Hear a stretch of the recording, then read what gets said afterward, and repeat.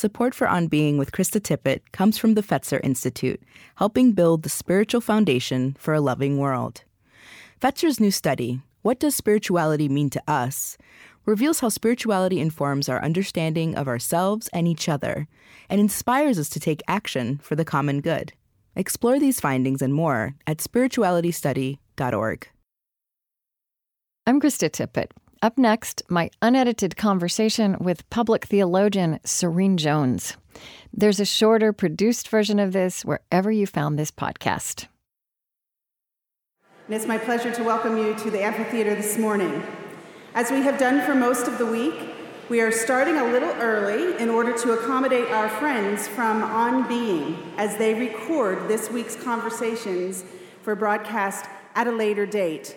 We know that you will sometimes take leave for various reasons, other programming and other needs. We ask that you do so as quietly as possible so that our broadcast is flawless as it's aired later. Before our lecture, we do have a few announcements. If you have seen the morning programs this week, you know that our format is slightly different.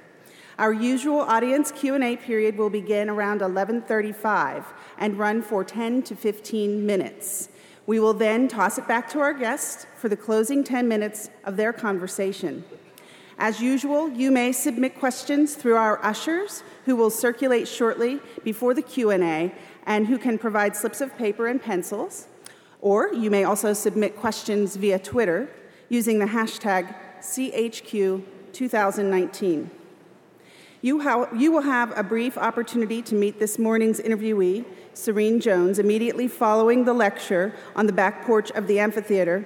Please note that out of the respect for her schedule, we will limit the number of people who we can admit to the porch. Dr. Jones will also host a book signing at 1:15 today at the Author's Alcove, adjacent to the Chautauqua bookstore, where you can also purchase her book if you have not done so already. At 3:30 today at the Hall of Philosophy, playwright, writer, and professor Sarah Ruhl will present Letters from Max, a book of friendship, the book she co-authored with her late student, Max Ritvo. Letters from Max is this week's selection of the Chautauqua Literary and Scientific Circle. Ms. Ruhl will sign copies of her works on the porch of the Literary Arts Center at Alumni Hall immediately following her presentation. Finally, out of respect for this morning's speakers and audience members around you, and so that you don't make an unwelcome guest appearance on an upcoming national broadcast, please silence your cell phones and refrain from using flash photography. This concludes the morning announcements. Support for this week's programs is provided by the Oliver and Mary Langenberg Lectureship Fund. Additional support for today's program is provided by the Robert Jacobs Memorial Lectureship Fund and the Richard W. and Jeanette D. Collenberg Lectureship Fund. The late Bob Jacobs spent his career in business, becoming the CFO of a Fortune 500 company. He and Louise Tice met toward the end of World War II and quickly became married. Louise was a Red Cross social worker and Bob an Army Air Force pilot. Louise Jacobs created the lectureship in 2004 in her husband's memory to give back to the place where they spent and treasured time together. All of Bob and Louise's children, grandchildren, and great-grandchildren have become Chautauquans. After visiting Chautauqua as a child, Richard Collenberg later brought his family, and they have come back almost every summer for 53 years. He was a writer, teacher, and Presbyterian minister, educated at Harvard and Union Theological Seminary, where he wrote his thesis under Reinhold Niebuhr. Jeanette Dawson Collenberg has degrees from Wellesley College, Union Theological Seminary, and Columbia University, and enjoyed a career culminating with 12 years as executive director of Citizens Union of the City of New York. She remains deeply active in the life of this institution. Please join me in thanking the Langenberg, Jacobs, and Collenberg families for their remarkable legacies of service to Chautauqua.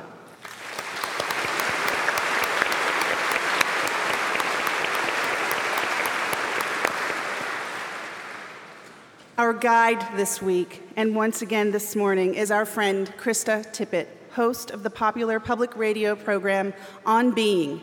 Today's conversation will be broadcast on the show at a later date. Joining Krista in conversation today is the Reverend Dr. Serene Jones, the 16th president of Union Theological Seminary in New York City. The first woman to head the 182-year-old institution, Dr. Jones occupies the Johnston Family Chair for Religion and Democracy. She is a past president of the American Academy of Religion, which annually hosts the largest gathering of scholars of religion. A highly respected scholar and public intellectual, Dr. Jones came to Union after 17 years at Yale University, where she was the Titus Street Professor of Theology and the Divinity School, and chair of the university's program in Women, Gender, and Sexuality Studies. Dr. Jones is the author of several books, including Trauma and Grace, and most recently, her memoir called Call It Grace, Finding Meaning in a Fractured World. She received her bachelor's from the University of Oklahoma, where she graduated Phi Beta Kappa, her Master of Divinity from Yale Divinity School, and her doctorate from Yale University.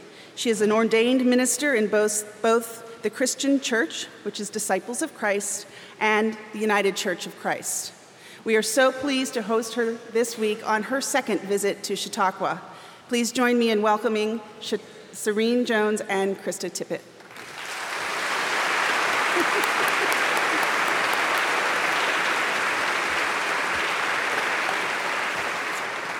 Well, happy Thursday. It's lovely to be here for a fourth morning. Tomorrow morning, I'm going to be on the other side of the conversation. And, you know, what I hope you've had an experience this week of why I love conversation, and what I've learned is I love being on both sides of it. I think we're familiar, and I know a place like Chautauqua is familiar with the phenomenon which Richard Blanco and I spoke about here yesterday morning. It's true of professional writers, it's true of writing in a journal, it's true of writing a short story for yourself, that when we write, we often learn what we think. We understand what we knew without knowing it or being able to put words around it. And my experience is that conversation has the same capacity to surprise us and to be a source of revelation.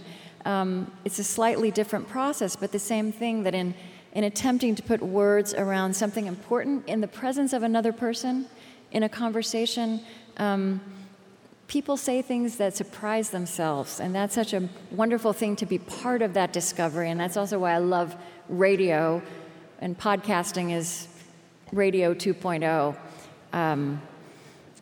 because it is, at one and the same time, something very human and intimate happens, but then it becomes communal the minute anybody else presses play or turns on their radio. So one thing I would like to say today, yesterday I encouraged people to stay. I know that there are reasons to leave at the Q&A, and that you have many other things to do, but the conversation, the container of the conversation will go to noon, and after the Q&A, we do come back up here and finish it out, and I never do this. I never tell the person I'm interviewing anything about what's going to happen, but because this is Chautauqua and this is your format, I'll say that we're going to end talking about love and whether love can be a public good.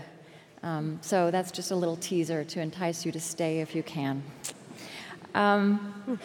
You know, this week, these first 3 days, we didn't take on the subject of grace in a very linear, head-on way. What I have invited here this week are people who, for me, evoke and embody all the nuance and dimensionality of the notion of grace. And I feel like they have populated our imaginations and our minds with an ecosystem of words and stories and ways of reflecting and living that make the notion of grace real in 21st century lives. But I have to say that Serene Jones, who I've held for last, has rock-solid grace credentials. I didn't realize this until I looked. She's written 3 books, and I'm going to read them to you, and you get to see what is the common denominator.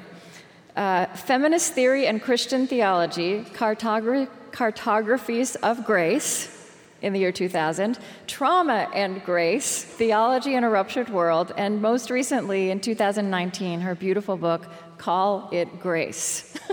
So she was, you won't be surprised, the first person who came to mind when we had this invitation and the subject for the week was grace. And not only that, Serene's daughter, Charis, is named Charis, and Charis is the Greek word for Grace. Right, so here we are. I was reading an interview someone else did of you, and the question was, a classic form of Christian memoir is, I once was lost, but now am found, which is also the hymn, the context in which I think the word grace comes for so many of us most readily. Are we okay with, can everybody hear still with the rain? Biblical rains once again. Are we okay? All right. So someone asked you, I once was lost, but now am found. Does your story translate into any version of that? Do you remember this? Yes. And you said, I once was a happy but confused Christian child, and now I am a wiser, still fundamentally happy, yet humbled Christian leader. Humbled by life and by my own understanding of the complexities, horrors, and gifts of the Christian faith. I wonder if you would, Serene, just how would you start to begin to describe the religious and spiritual background of your childhood, which, as you've described it, I was watching a speech you gave at the Disciples of Christ annual convention, that you came from a staunchly disciples household. Yeah. So you're right. In writing, we discover so much about what we think and who we are. And in writing the book, Call It Grace,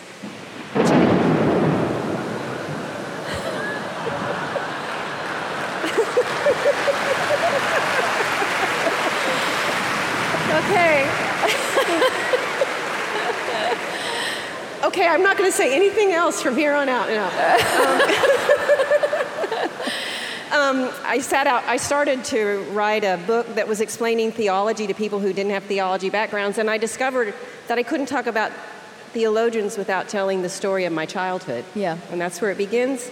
And I grew up in a thoroughgoingly Christian Church Disciples of Christ world. My father was a minister and a theologian. Our church was the center of our life. And I had the very, I think, wonderful advantage of growing up in a progressive disciples community. So it was where I learned from the time I could walk about social justice and racism and what it meant to be church.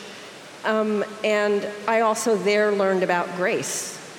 And it was from the time I heard the word God, I thought God means love, and love is universal, and we are all loved.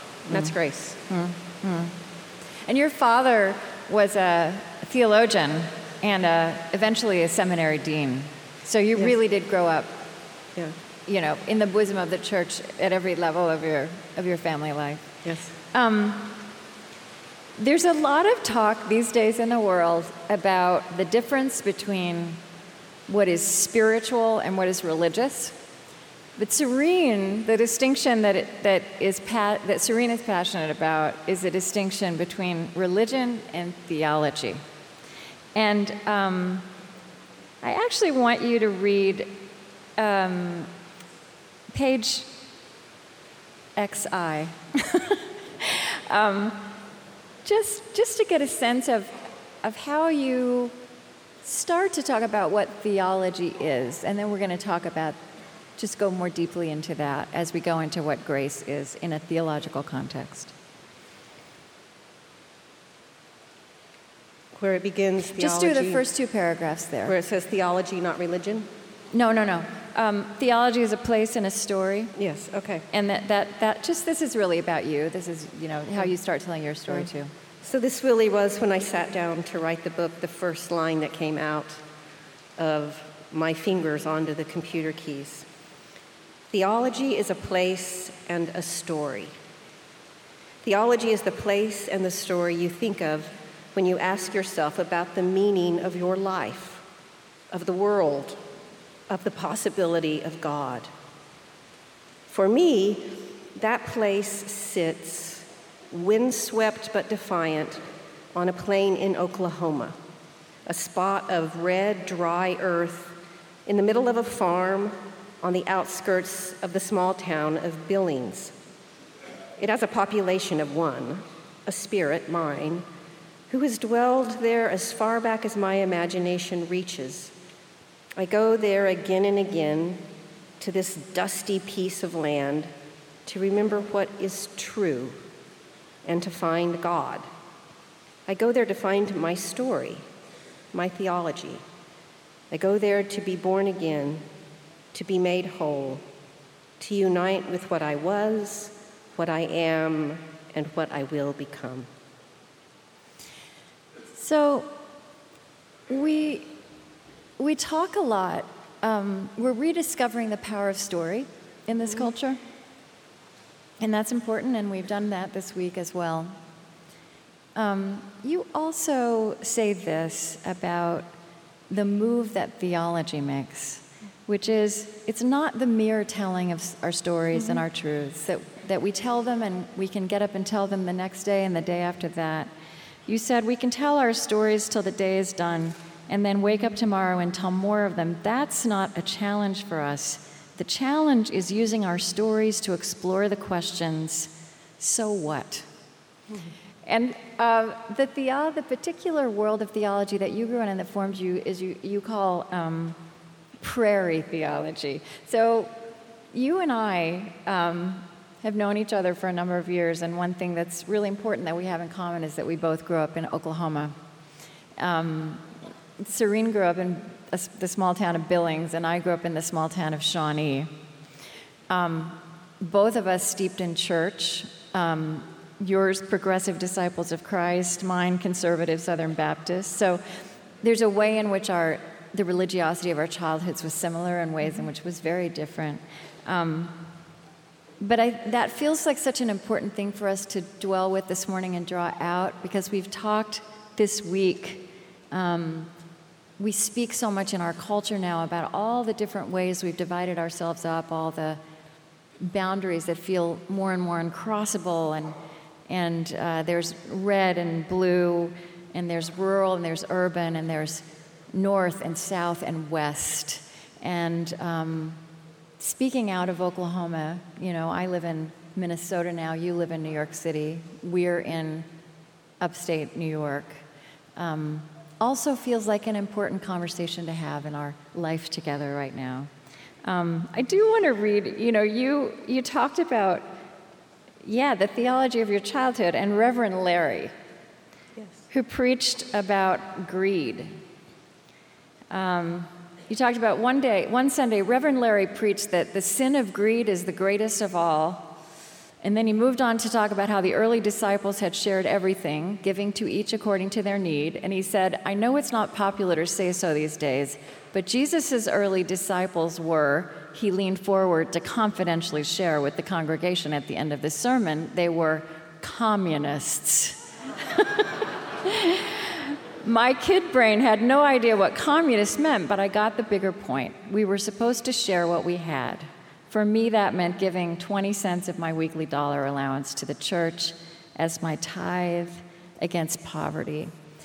And something that, that might surprise a lot of people in this country, that is a kind of Christian upbringing. And also that the world of Oklahoma, which I think we know as a red state now, if there's a kind of quick way to describe it, had that very complicated moral and ethical thinking and teaching in its DNA. So tell some of that story. It's part of your story, it's part of our story as a country. Yeah. And one of the reasons I decided to start the book with the story of my family coming to Oklahoma is it is a microcosm of all of the conflicts and contradictions of our country today. It's all there. So my father's mother, her family came on a wagon train from Pennsylvania, and they were Sooners. And they got on horses and grabbed the flag and homesteaded in Billings.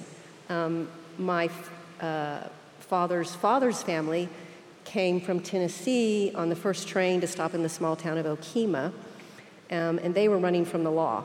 My uncle had killed a man and stolen his horse, and stealing a horse was worse than killing a man because it destabilized the whole community. So aunts, uncles, everyone had to get on the horse and come. Yeah. Get on the wagon train and come because of that horse. And so I use this sort of meeting of these two different worlds, one this staunchly disciple homesteading couple and these renegade outlaws. And in that mix also enters my great-great-grandfather, Redmond Brown, who was Cherokee, whose family came on the Trail of Tears, the mass genocidal march from North Carolina, where my great-great-great-grandmother, Mary Brown, never left her home, actually, in Cherokee, North Carolina. And then in the midst of all that, I tell the story of this small town of Okemah, which I grew up going to very often. It embodied the sort of birth of the state. As I grew older, I learned, added to all of that complexity, the history of the terrible race riots in Tulsa, where hundreds of people were killed and the entire African-American community was devastated by fire, turpentine dropped by airplanes. But then it all sort of comes together for me in a very troubling story that I think is key to our nation, one that literally knocked the breath out of me. I still remember to this day when it hit me.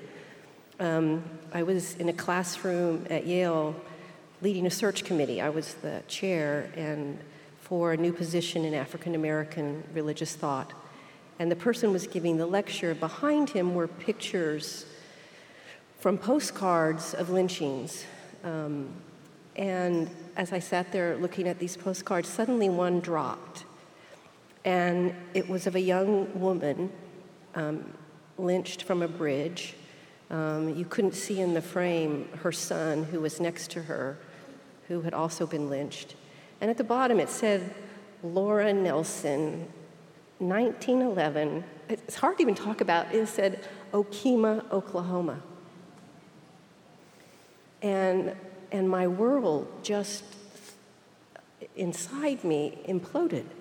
There were maybe 300 people in the town in 1911, and 2/3 of them were my family. All right. So there was no way that my family did not know or most likely participate in. But it's not a story that had been passed down. And if they had not participated, they would have told the story. Mm-hmm. So there's that. So there's America. There is right. The whole of it. And Woody Guthrie was from Oklahoma. Yeah.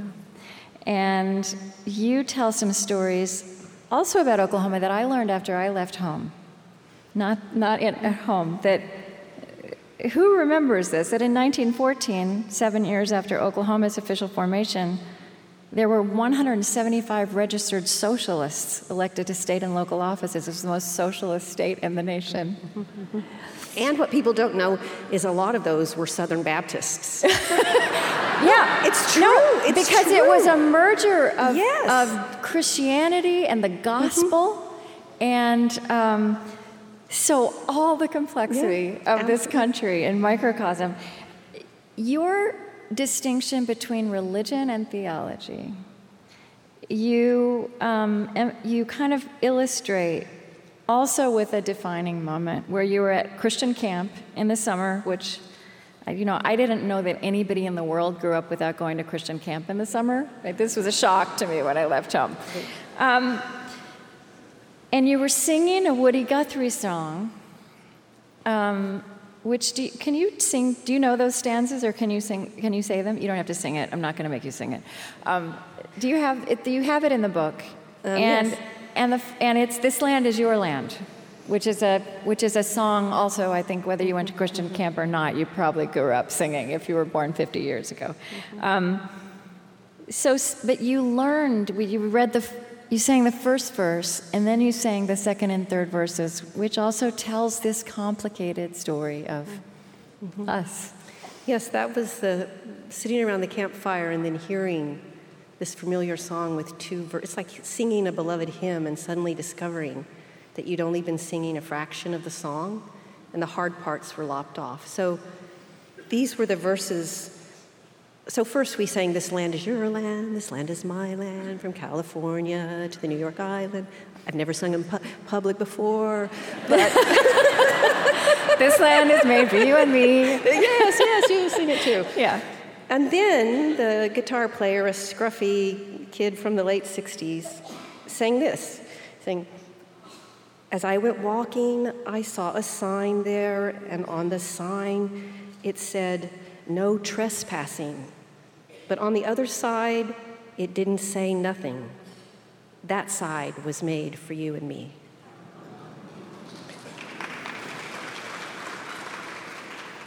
And then he sings, "And in the shadow of the steeple, I saw my people. By the relief office, I seen my people. And they stood there hungry, and I stood there asking, is this land made for you and me?" Yeah. Isn't that stunning?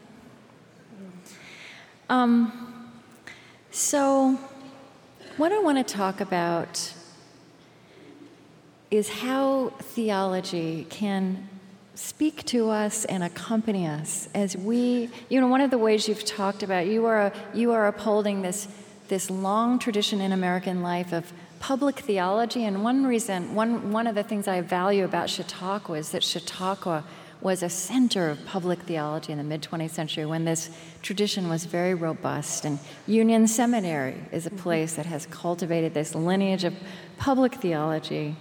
And one way you could talk about the animated question of public theology for us in this century is how to tell the full story of our time and walk through it with grace, becoming the people in the world we long to be. You've talked about a calling that is there for all of us now to be midwives to the world that wants to be born. And even to talk about, say, what does theology have to do with, and what is the theological language and questioning? It's not a fashionable question. It's and the language of grace can be, could seem wishy-washy. Yes. And you really want to claim this as something muscular, Yes. and absolutely meaningful. Yes, and as I wrote this book, it became clearer to me that good theology absolutely must be public theology. What is theology if it's not talking about our collective lives and the meaning and purpose of our lives and how we're supposed to live together and who God is in ways that are part of our conversation together? And so for me, that means that theology is always very personal. If you believe in the grace of God, for me, it's the notion that we are saints and sinners.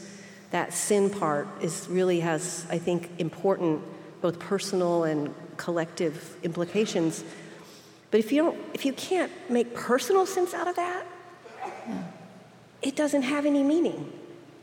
If it doesn't weave into the story of your life, it's just meaningless chatter. And similarly, if you really believe this stuff about grace, if you really believe God loves everybody and the world and forgives ultimately in mercy everybody, it profoundly affects your politics. It affects how you engage everybody, how you look at them, how you walk through life. It's thoroughly political. And in both the intimate and the political ways, it's public. Right. Sin, again, is, well, we'll talk about sin in a minute. I think my favorite definition of that, of like reintroducing that as a thing you can talk about, is Reinhold Niebuhr's, saying, if you don't believe in sin, just open up the paper today. If you don't believe there's something to this. So you do bring the personal and the political, the intimate and the civilizational together as you think and walk. You also are accompanied by this lineage of great theology and great theologians. I first encountered you, we actually were at Yale Divinity School at the same time, but we never met because Serene was the star, the rising star, doctoral student, new professor, and I was just a lowly student. Not true. And I remember walking past the systematic theology lecture, and you were so impassioned about Karl Barth and John Calvin. And John Calvin is really important to you.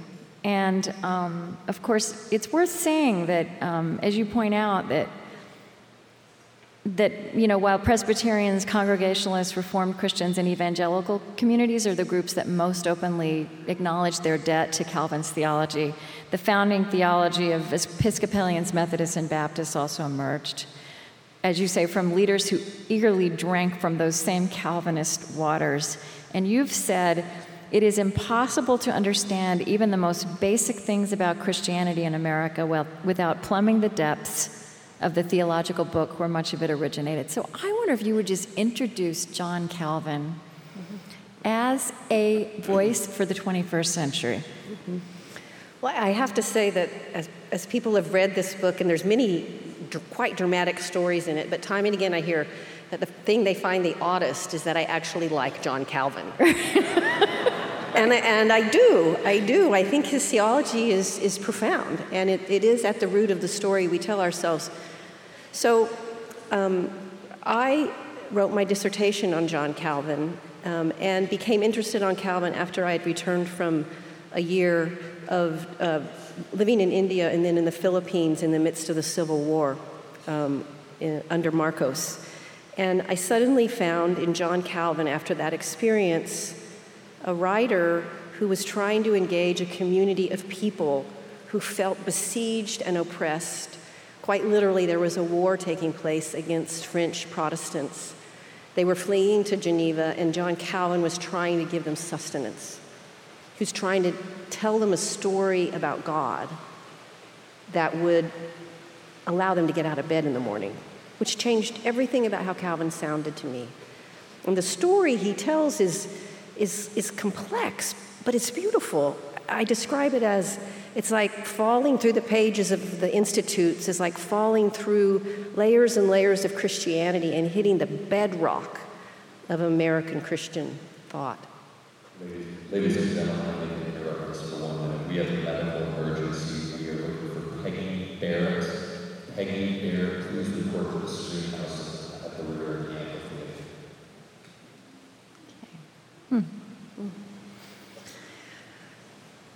Okay. I hope everything is okay. Yeah. So he believed in the sovereignty of God, which for him meant that there is nothing that we can say or do or live or places we can go or interactions we can have that don't unfold before God, and that God sees us and loves us, and that's why we're here. And the complicated character of human life is that on the one hand, God creates us to be glorious, gives us powers of intellect and love and connection and art, and we're capable of amazing, extraordinary accomplishments. And yet right next to this glorious side is this weird propensity that human beings have to choose what is not good for them, to choose evil, to sin, to close their eyes to the love of God and their own glory, and to become harmful and self-destructive and destructive of others. And life is the struggle of those two realities within us. Yeah. And they never go away. It's not like you get over the sin part and become glorious. It's not like you're ever only sinful. That is the complex nature of who we are. And out of that comes basic concepts in the Constitution and the Declaration of Independence, in addition to basic concepts in U.S. Christianity. Like what? Well, the notion that we are both saints and sinners.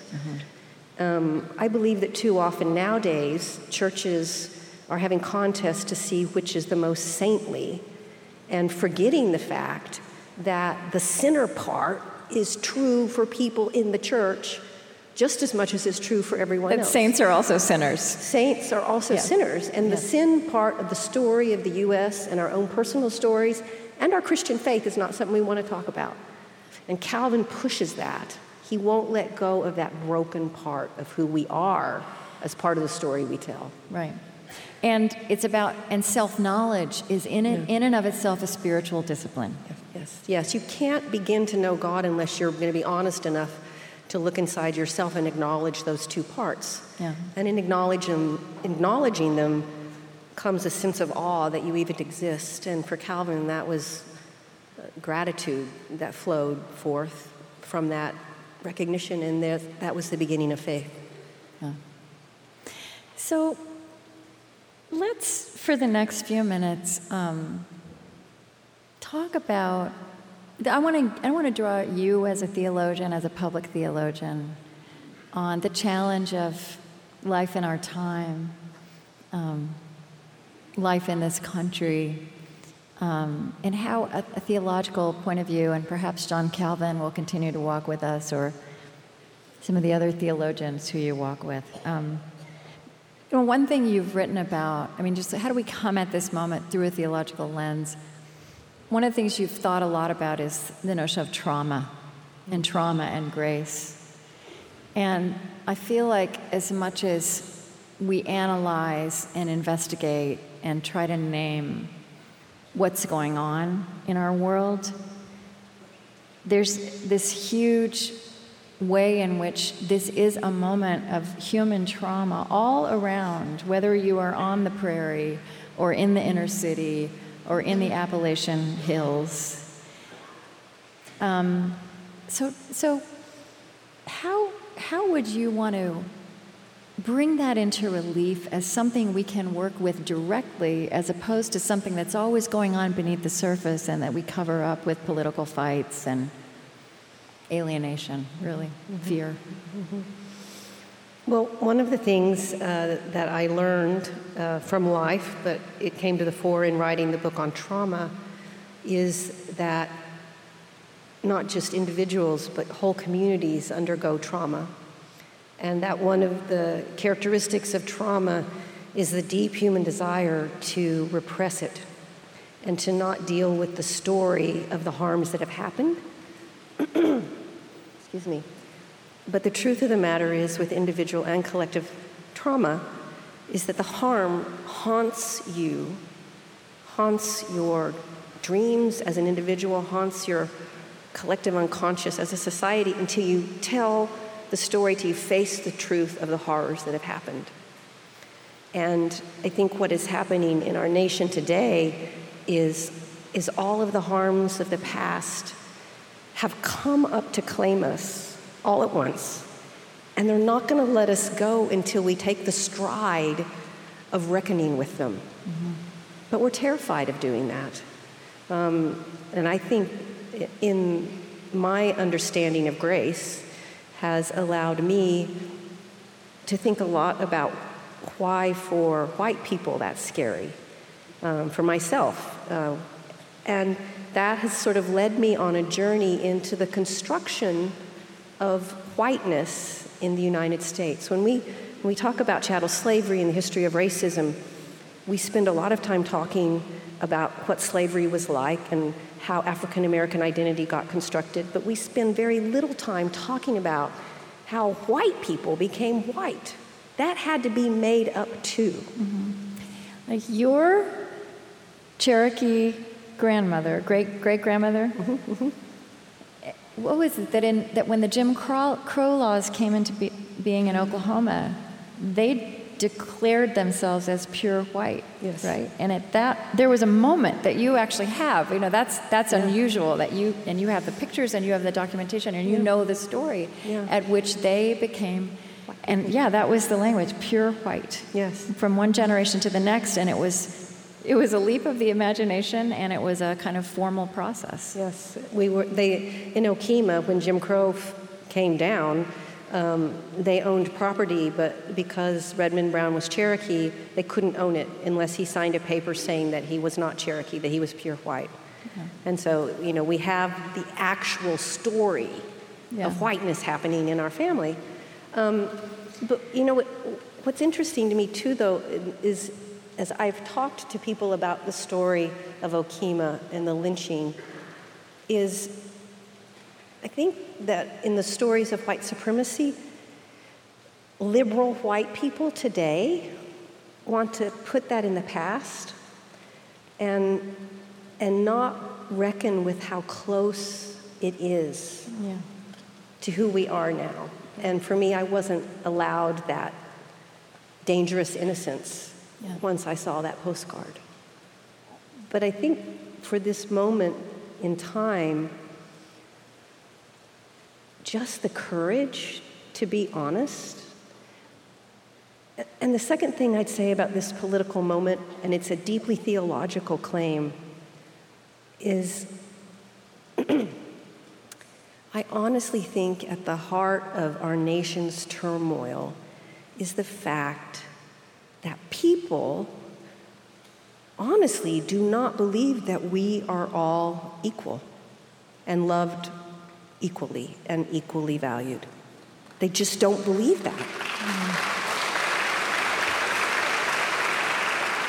And that crosses the aisle. Yeah. That crosses the aisle. And that's a theological issue. It's a theological issue.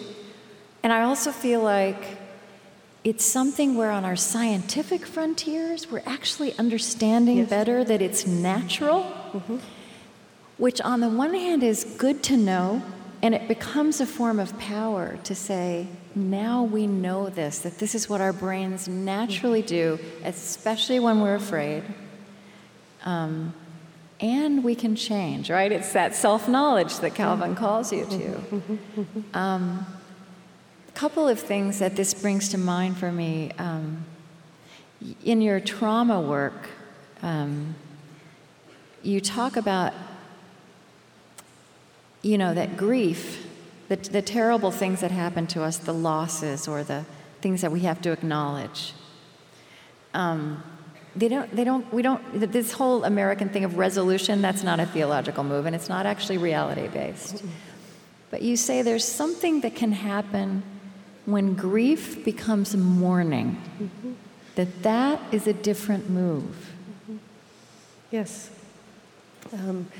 In trauma, when one is able to come to grips with what happened, not resolve it, not fix it, most traumas live with us in indelible ways. But to move from grief, from mourning, is to move from a place of sheer loss to a place of acknowledging the loss, and in mourning, the permanence of the loss. It can't be fixed, but also it creates a space in mourning for you to make sacred the pain so that the rest of your life is transformed by it. It allows the possibility of a future. Mourning does. Right. Pure grief just locks you in. Right. In the eternal present. And mourning gives us a chance for collectively. Right. And I think that also, to get to the subtleties and the nuance of this it's also possible in this moment where we have varying degrees of awakening to, you might say, our national sins, that to just decide to grieve it is also not to go far enough. Yes. That's also a way to get locked into it right. Or you can grieve it, you can be ashamed of it, you can be embarrassed by it, you can be horrified by it, but until those things are transformed into what I call mourning, which is a sort of recognition of it in a space that still allows for a future, that grief, that denial, that shame just stops the possibility of actually engaging and transforming the things that created those horrible conditions. Right. And we're stuck. And until we can get unstuck, and that shame needs to kind of loosen its grip, or that, denial about that past, as if somehow, it's a strange fear that somehow, if we come to grips with those horrors, we're somehow going to die from them. And that's simply not true. Mm-hmm. You're set free, actually, by the telling of the truth. That was true for me even in my own personal family story. Right. And you can move into a place where it is something that you can find a place for in your soul and in your heart, but not in such a way that it immobilizes you, but it actually propels you into the future through love. Mm-hmm. Mm-hmm. So this will be the moment to invite you to send questions. Couple of other theological notions. So repentance is another great theological word. And the Greek root of it is very active and visual, mm-hmm. right? Mm-hmm. It's about stopping in your tracks and walking in another direction. Yeah. One thing that you said is that repentance does not require individual culpability, and also that individual culpability is not enough, that repentance is also about how a community owns and understands the reverberations of its actions and its realities. Yeah. I mean, repentance, it's a powerful word, as you said, and it really means to sort of walk in a different direction. It means to do it differently. It's not just a change of heart. No, or it's also not just saying, oh, that was horrible, I'm so sorry. You know, it's much more than I'm sorry, or, you know, that makes me so uncomfortable and I'm sad that happened. It's really saying, that is horrible, and this is the path that we're going to walk on together to fix it. Not fix it in the sense of cover up the past, but fix it so that the horrors that hold us don't keep happening. Mm-hmm. And so that active, grasping, walking towards a different future has to be done together. It's not just me deciding, oh, Serene, now that you've come to grips with your horrible past, you're going to walk out there and fix it and walk in the right direction. Mm-hmm. Because the things that bind us are not just ours alone, but they're ours as a whole society.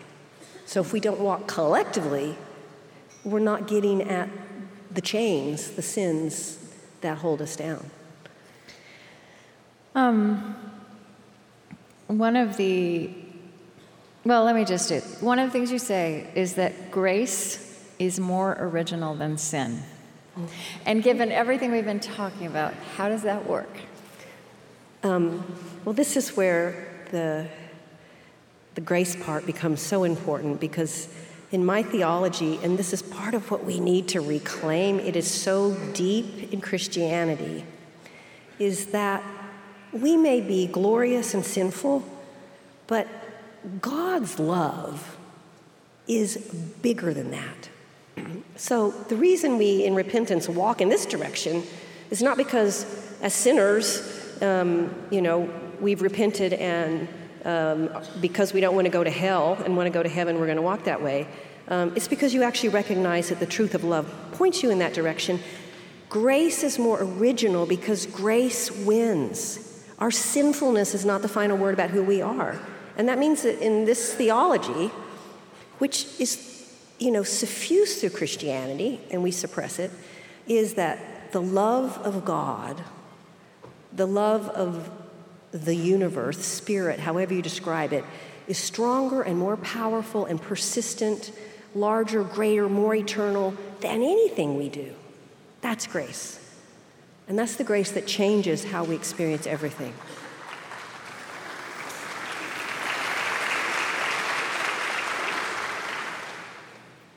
And, I guess the question, how do I want to ask this question? It was a much simpler thing in the mid-20th century for a Reinhold Niebuhr to say things like that in a country that was overwhelmingly Christian, overwhelmingly Protestant, and for it to be clear that this kind of thinking and reflecting and this kind of wisdom about the human condition as much as about whoever or whatever God is belonged in the center of our life together. And I know this is a question you're asking, like, how do you talk about why it's not just, I think, still right, but really necessary that public theology also find its place in our world? And also, how is that going to be different from Niebuhr and Tillich and Bonhoeffer, all those people who were once upon a time also at Union Theological Seminary? Well, they all share several things, but they had come from German background. They're white men. They existed in a certain generation and were influenced by the same philosophers and the sort of underlying German existentialism. And today that conversation has to be done in an interfaith context, because Christianity's refusal to engage other religions seriously and with grace and graciousness is one of its greatest sins that we can no longer allow.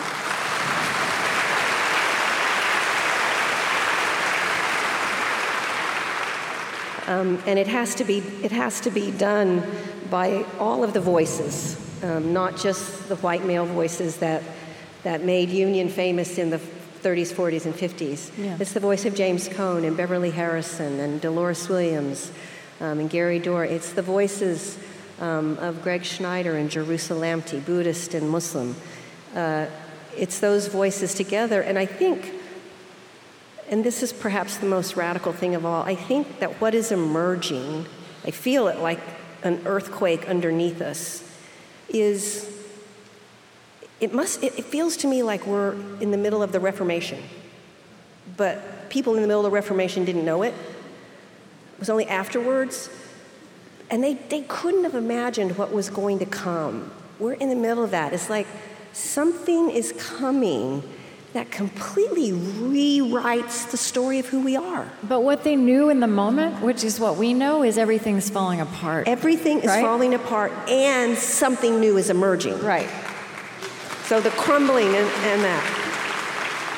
And the new can't emerge without the old breaking down.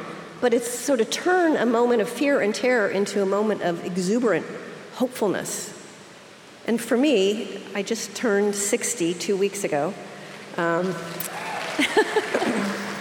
realized that it's my work to do, but I'm not going to be here to see what comes. And that's okay. But we got a lot of work to do in these next years, all of us together, even if we don't know where we're going.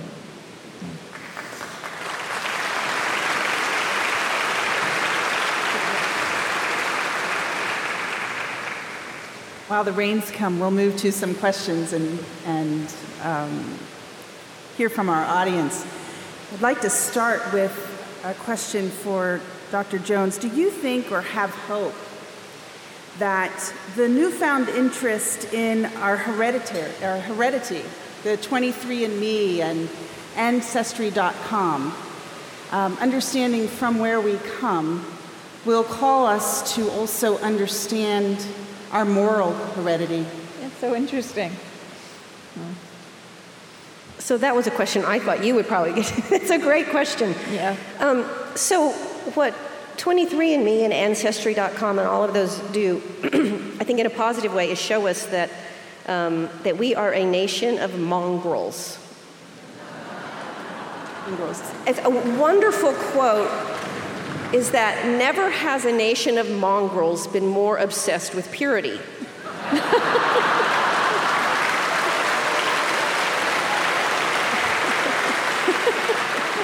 So it gets rid of this notion of racial purity, although in some cases it confirms that people have pretty limited genetic difference. But you can take 1 million of those tests and it still does not address the stories that have constructed us, that have the moral core to them that drive how we behave. So it may shift around a couple of things on the surface, but until we get at those deep stories of power, of genocide, of violence, but also the good stories of love and compassion and survival, those are the things that will move us forward, not knowing I have so much Neanderthal in me. Thank you. Is grace relevant for the non-Christian? I would say absolutely. And I would say that for two reasons. One, because I'm a universalist in my Christian notion of salvation. The love of God, as I describe it that way, is true for everyone. I'm not just describing a nice little added thing that you get if you happen to be a Christian who's confessed Jesus as your personal Savior and Lord. It's true about humanity. But secondly, that I think this thing that I'm talking about that's emerging is really wrestling with the notion of love. And until we figure out what it means to love each other, and until we decide that loving each other, our interconnectedness and our mutual implicatedness, we will not be able to move forward as a human species. And that love is grace. It's not something you can do an experiment with and derive. It's something you actually have to claim as a truth, despite a lot of evidence to the contrary.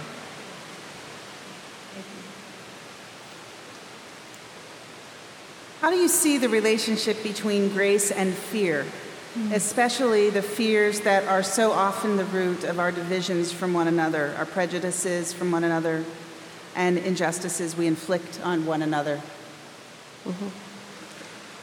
So there's an absolute direct connection. And again, having a fulsome notion of grace doesn't mean somehow fear automatically leaves your soul and you're never frightened again. Fear can also play a positive role. But if you fundamentally believe that in God, ultimately, that your ultimate destiny is love, that's the truest thing that can be said about you, now and eternally, it dramatically impacts your fear of death, your fear of the other, all of the things that were your fear of poverty, your fear of violence, your fear of what you don't understand, because how you work those things out matters profoundly in the here and now, but in the ultimate picture of our lives, love has the final word.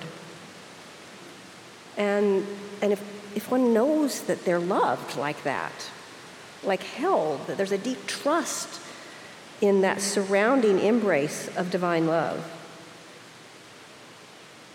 fear no longer has the same grip. Its claws lessen their hold on your soul. We've talked a lot this week about reckoning. Is there a relationship between grace and reckoning? So grace is, and again here I'm sounding very traditionally Calvinist and Christian, but grace is God's reckoning with us, and it's already happened. It's already happened. God created us, and we are loved. The reckonings that we are working out in our lives are many and multiple. We've been talking about them, and whether we wake up to the grace that's already happened, God's reckoning, or we don't, determines how these reckonings of our human existence are going to play themselves out. The thing I don't like about the term reckoning is it can play into sort of old Christian notions of the reckoning that you must have or you're going to go to hell. So there's a sort of threat character to it. Reckoning, as I understand it in a political and social context, is, yes, we will go to hell, meaning we will continue to live in the hell that we've created if we don't reckon with the past.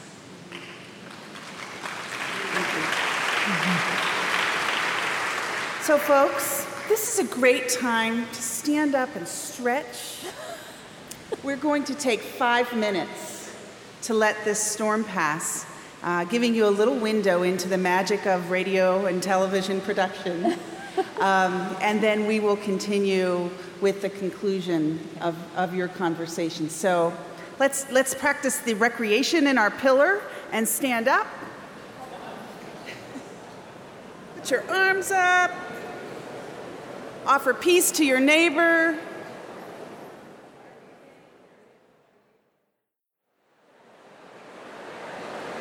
Okay, folks, 30 seconds. Finish your stretch and reassemble, please.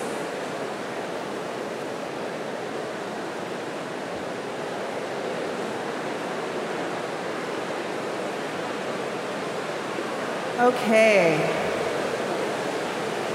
Thank you for staying with us through the break. We're going to continue with 2 more questions and then hand it back to Krista to finish the conversation with what she promised us at the beginning.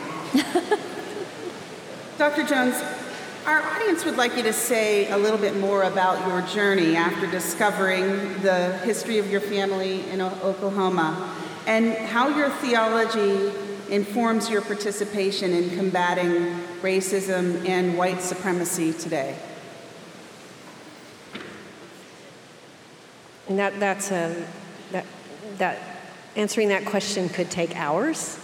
But I do feel that in this book, one of my important roles as a person who has benefited from the legacies of white supremacy and who identifies as white is to theologically and socially push white people to recognize this history, the constructedness of their own identity, and to give up this notion of liberal innocence so that we can get down to the hard work.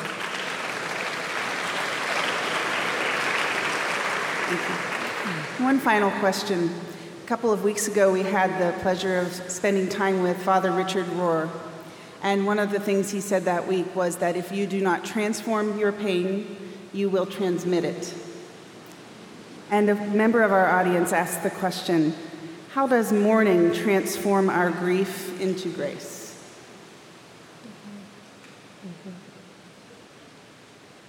So there's so many moments of pain and trauma in my own story. And at one point, it became clear to me in my life as I was, became most clear when I was going through a divorce and felt I had failed to keep my own covenants. How could I believe that God kept covenant with me? And I was having a hard time forgiving the man I had been married to. And I realized that that hatred and the trauma and all of these things that we carry with us, we're not afraid to let go of them because they're so painful. We're actually afraid to let go of them because they become so comfortable. They become like, our injuries can be like warm blankets that we wrap around ourselves, and our grief and our pain and our trauma, and they stop us, if we wrap them tightly enough around ourselves, from feeling vulnerable to the world.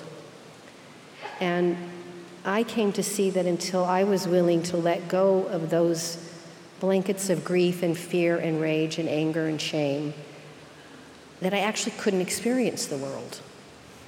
And for me, that letting go is a profound description of what forgiveness is, and that's the moment that one moves from grief into the transformative power of mourning in the context of having a future.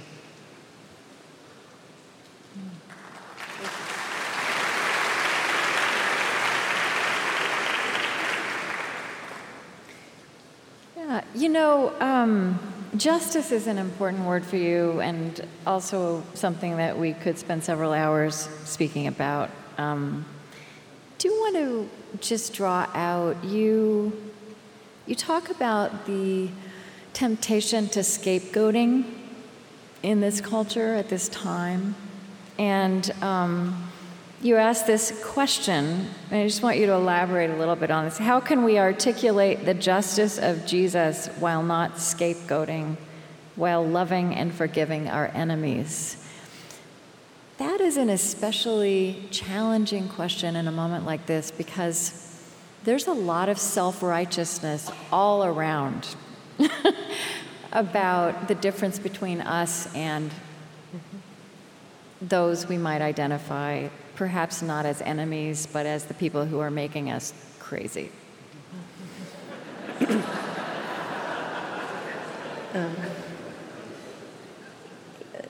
At that particular part, I reflect on the fact that the most successful and sustained movements for social change in the 20th century have been driven by compassion and by love, and not by hatred and anger. Although hatred and anger is surely there for past wrongs. But again, the hatred and the anger, while it can be understandable and while it can be honored for where it comes from and its rightness as a response to harm, makes you small and makes you hard because of the fear of vulnerability. But it's only going to be in that opening, that ability to be vulnerable and to not be afraid, that we're going to move forward together with mutual breath. Right. Justice, if it becomes like a bludgeon that you use to say, oh, you're not justice-oriented enough, or, and we can all name the list of all of the justice things. It can stop the progress of justice. On the other hand, if you just give up on social justice, then you're not going to go anywhere. So it's that balancing act. How do you do justice with love? I love the saying that justice is what love looks like in public. Mm-hmm. That's Cornel West, right? Yes, and he quotes others who said it before him. Okay.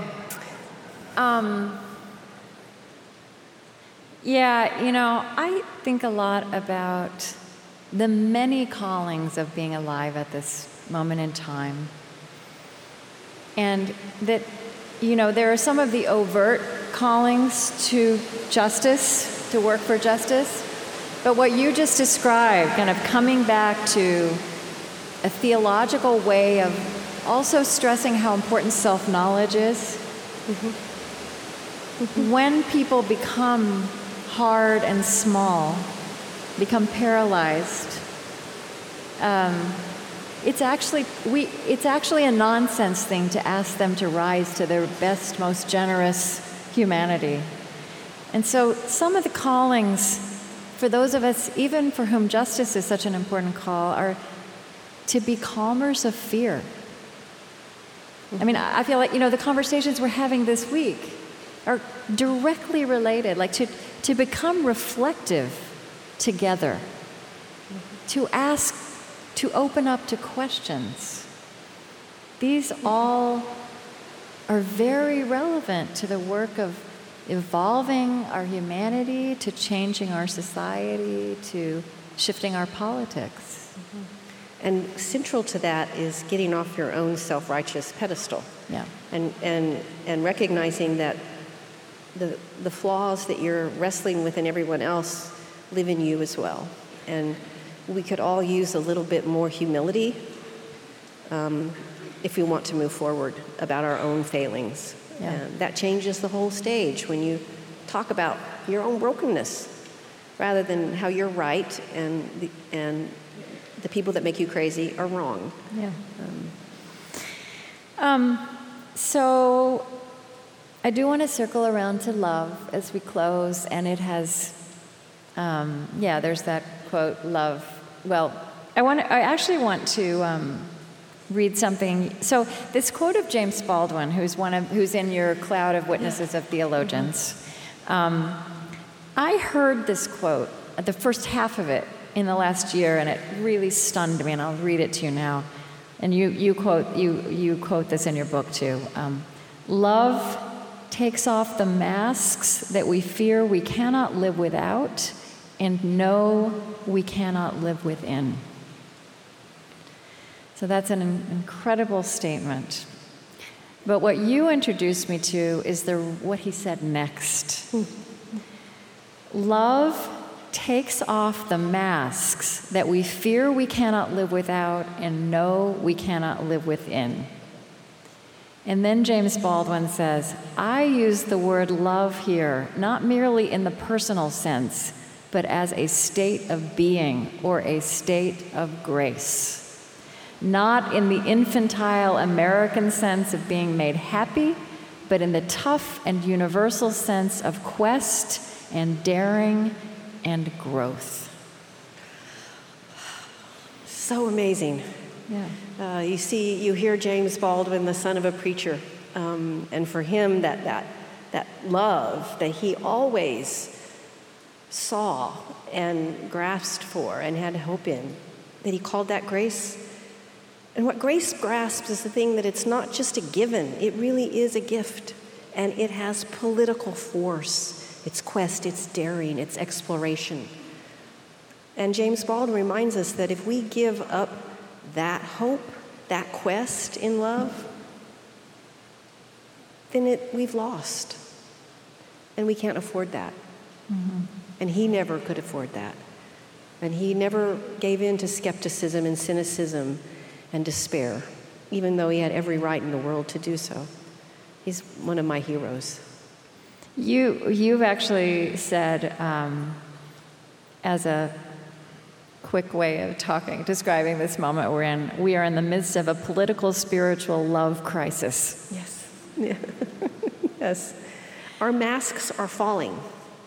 We know we can't live in them anymore. They're destroying us. But we haven't yet figured out what it means to live together without those masks. Mm-hmm. And that's where the quest, the daring, the exploration, that's where the bigness of love as the ultimate truth about the world and our lives has to be present. I believe that we can't do it on our own if we don't have that guiding force. Mm-hmm. I think a lot about how the word love is also the most watered down word in the English language at the very same time that it is absolutely what can save us, right? I mean, love is a Subaru.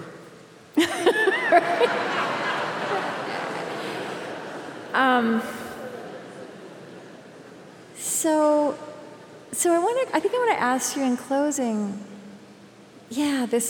this love as a tough and universal sense of quest and daring and growth that James Baldwin describes. The love, what did King say? I'm not talking about emotional bosh. I'm talking about a tough, demanding love. I wonder if you would just reflect on, and I know you walk through the world looking for this, and where do you see, just talk to us about where you see that, what that looks like, how you're encountering it in the world today. Love made public. Well, I see it in so many places around our nation and around the world where communities are struggling together to improve collectively the conditions of their life, whether it be on the border or in Chicago, New York City, in Argentina, or Yemen. Love persists. And it's a remarkable, almost miraculous thing that love persists. I think that I have the absolute, I know you would argue with me about this because you think you have the best job in the world, but I think I have the best job in the world. I'm also quite relieved, I should say as a side, that my Okie accent hasn't just gotten stronger because I'm sitting here with a fellow Okie. But at Union Theological Seminary, I see a next generation of many of them young people, but of all ages, and many religious traditions, and some with no religious background, racially, sexual identity, just extremely diverse, and they're coming to seminary because they feel that earthquake too, and they believe in the future and that a better world is possible, and that challenge of reaching it is a spiritual challenge. It's not just figuring out how to drill a new well. It's figuring out how to redefine what water is and why we need it and the sustenance. And so the fact that a place like Union is growing and thriving and people are showing up in the midst of this almost feels like sometimes shut down nation that's so embattled, they're showing up, walking through the doors, asking the big questions and still expecting, hoping, yearning for some kind of future and a wisp of an answer. Thank you, Serene Jones.